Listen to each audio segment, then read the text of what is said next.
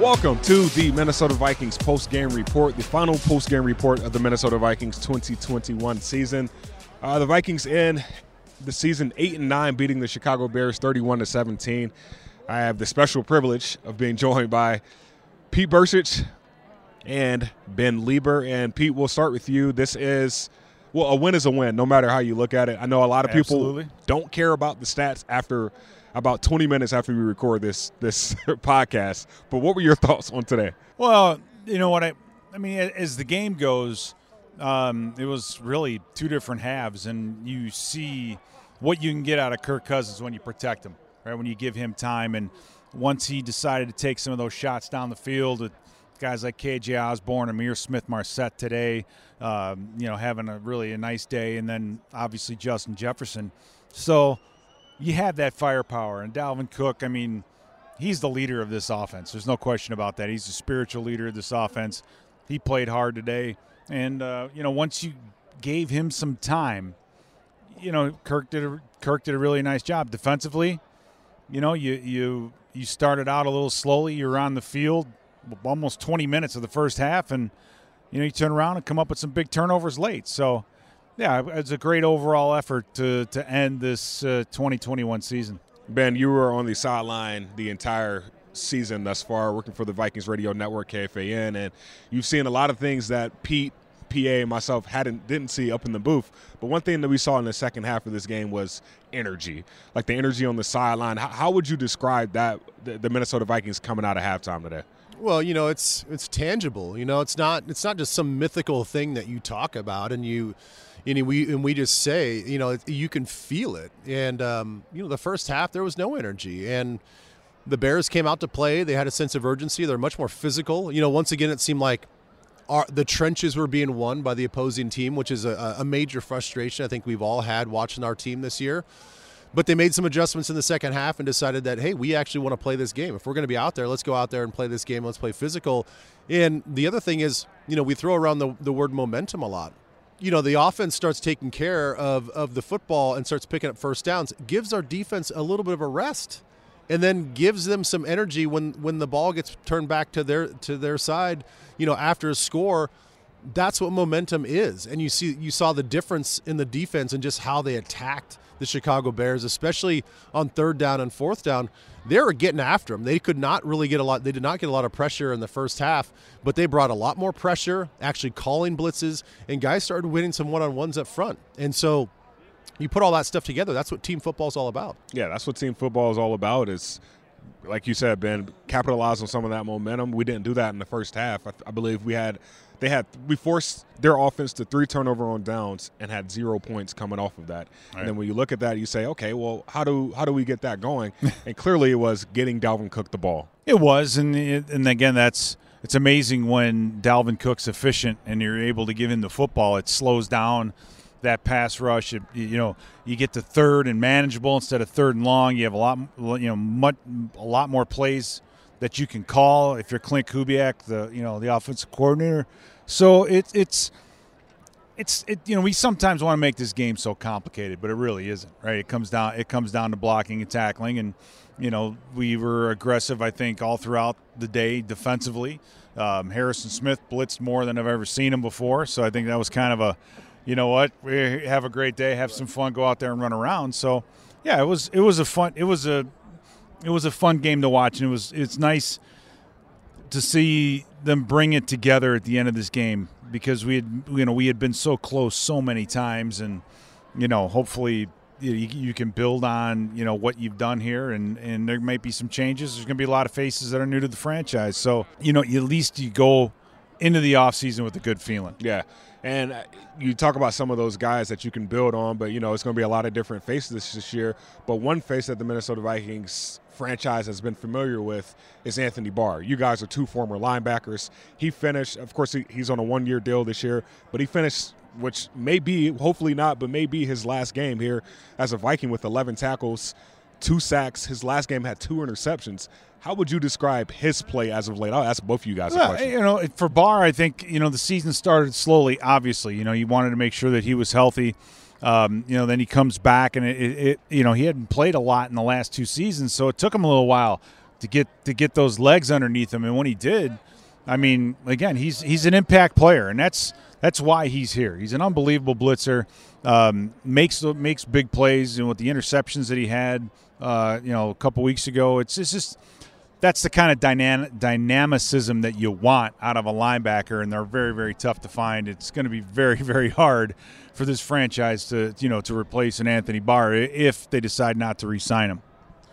But I do think that ultimately it's going to come down to money, which a lot of it is for a lot of these players. But Anthony Barr, I know a large part of that was probably Mike Zimmer, and we'll all figure out like what happens in the next day or two with that situation. But Anthony Barr turned down more money to go to the New York Jets because he likes it in Minnesota. He likes this defense. He likes the coaching staff. Now is that gonna translate even if there's a coaching change into like, hey, I want to play with my best friend and Eric Kendricks for more years? If that's the case, what does that contract look like? And how healthy is his knee? I mean, there's a health aspect to this too. If Anthony Barr, if we can get that Anthony Barr when he's on the field and he's healthy, he's a disruptor, he's a playmaker, and he's a tone setter. People pay for that. Now, if you're going to tell me that, hey, the expectation is Anthony's only going to maybe be out there for 12 or 13 games of the season because of his knee issue, but you can get that level of play, I would love to see him back. I think he's an important piece of the defense. So there's a lot of variables to his situation. I mean, number one is going to be his motivation to come back, and that partly depends on who the coach is. Well, Pete, there has been a lot of tension, talk, rumors about Mike Zimmer, that just this entire organization going forward as of the end of this game. How do you just assess Monday morning for the Minnesota Vikings and going forward? Well, I mean, you've done if you're a coach, you've done everything that you possibly can up until this point. You have some regrets. I'm sure you do. And the main thing I think for ownership and for everybody to figure out was what was the plan going into this year and how did we get derailed from that? Obviously we expected a playoff season. You brought in a lot of new faces defensively. And it seemed like we struggled all year to get them all on the field at the same time. So you got to go through that. You got to, say, where did we go right? Where did we go wrong? What does this team need going forward? What are the biggest needs? What are the guys that we want to keep? What other guys are we willing to let go? I mean, that's all part of this process, and it has to be done no matter who's in charge. So, I guess for Zimmer, it's kind of like what will be right now, right? You hold your head up high and hang your hat on the things that went well this year. And if not, then you got to figure out things that you want to improve on. And he'll find out very quickly whether or not he's going to be making those decisions. And for Zimmer, it's been a great run here. It's not like anything to be embarrassed about. I mean, we've had some unbelievable seasons. And defensively, we've been putting together some great seasons. And it's where does this franchise want to go, and what does ownership and general manager Rick Spielman want to do? Well, as we speak right now, as of Sunday, around 3:45 p.m., Mike Zimmer is still the head coach, and he still has another year left on his contract, and he's still the third winningest coach in franchise history. So to your point of, well, he has done everything up to this point that he can be proud about and hang his hat on, but just to look at that band and you look at this season alone, how would you just assess that with Mike Zimmer at the helm of it? Well, obviously it's going to be a tough decision if they decide to let him go, because like Pete's saying, I mean, and you just laid it out, third winningest coach in franchise history. I mean, that's incredible to do at any franchise, and I think that's the realization of what the NFL is going to come, smack dab in everybody's face in these probably next 24 hours if they decide to move on, because the reality in the NFL is nothing lasts forever, and everybody's chasing that championship. And when you get so close like they did, and they go out to Philly, and it ends the way that they did, with a chance to play in a Super Bowl in your own stadium, that was one of the highest points that he's led this team to, and probably one of the lower points of just the way that they showed up that day. But we've had an up and down situation with him, some up and down years, and I think there's a lot of outs for him. I think he does have a lot of built-in excuses. These last 2 years, his defense, quite frankly, has been atrocious. But there's been a lot of injuries, a lot of things that you can't account for. And it's not just an injury to the starter and the backup. They're down to sometimes the third and fourth guy. You go back to last year, they're pulling guys off the streets to play against the Green Bay Packers. So that's kind of unfair to do to any coach and say, "Oh, we're gonna evaluate you based on these situations that you can't control." So how much of what has happened the last couple of years is controllable, and how much of it is uncontrollable? And that's the sheet and the chart they're going to have to look at from an ownership standpoint. And if they decide to move on without him, that's the harsh reality of the NFL, man. Like, it is a performance, what have you done for me lately deal, and they have to look at the trajectory and the path of where this team and franchise is going forward. Well, if I had to evaluate both of you guys' performance this year, I would probably say I wouldn't see you. No, I'm joking. But it's been a pleasure. Is this it? Is this our bring the playbook?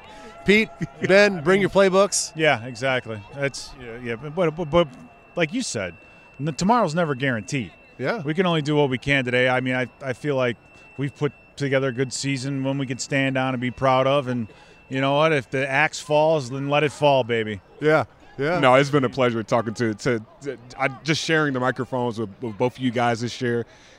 Both of you guys make my job a lot easier. So to be able to talk ball, Ben, we've had the audible all season long. Of course, you weren't on the last episode, but I know. It's been a pleasure COVID. having you guys. And Pete, borrowing a pen every single time I see you, except for today, and having our friendly wagers and friendly conversations off the mic, it has been a pleasure, man. It has been the absolute honor just to sit beside you guys and talk ball every single week this year. It's what we do, man. Get used to it. Hopefully we'll continue to do it for, another 10 years. Man, and I feel bad for you, Gabe, because you come over here for the Washington football team, and last year was kind of a bust, right? Because it's like no fans in the stadium. You don't get to see and feel the true fandom that which makes the Minnesota Vikings fan base one of the best in the country. And then you get a year like this, where potentially there's going to be organizational changes. You're playing a meaningless game against the Chicago Bears. You're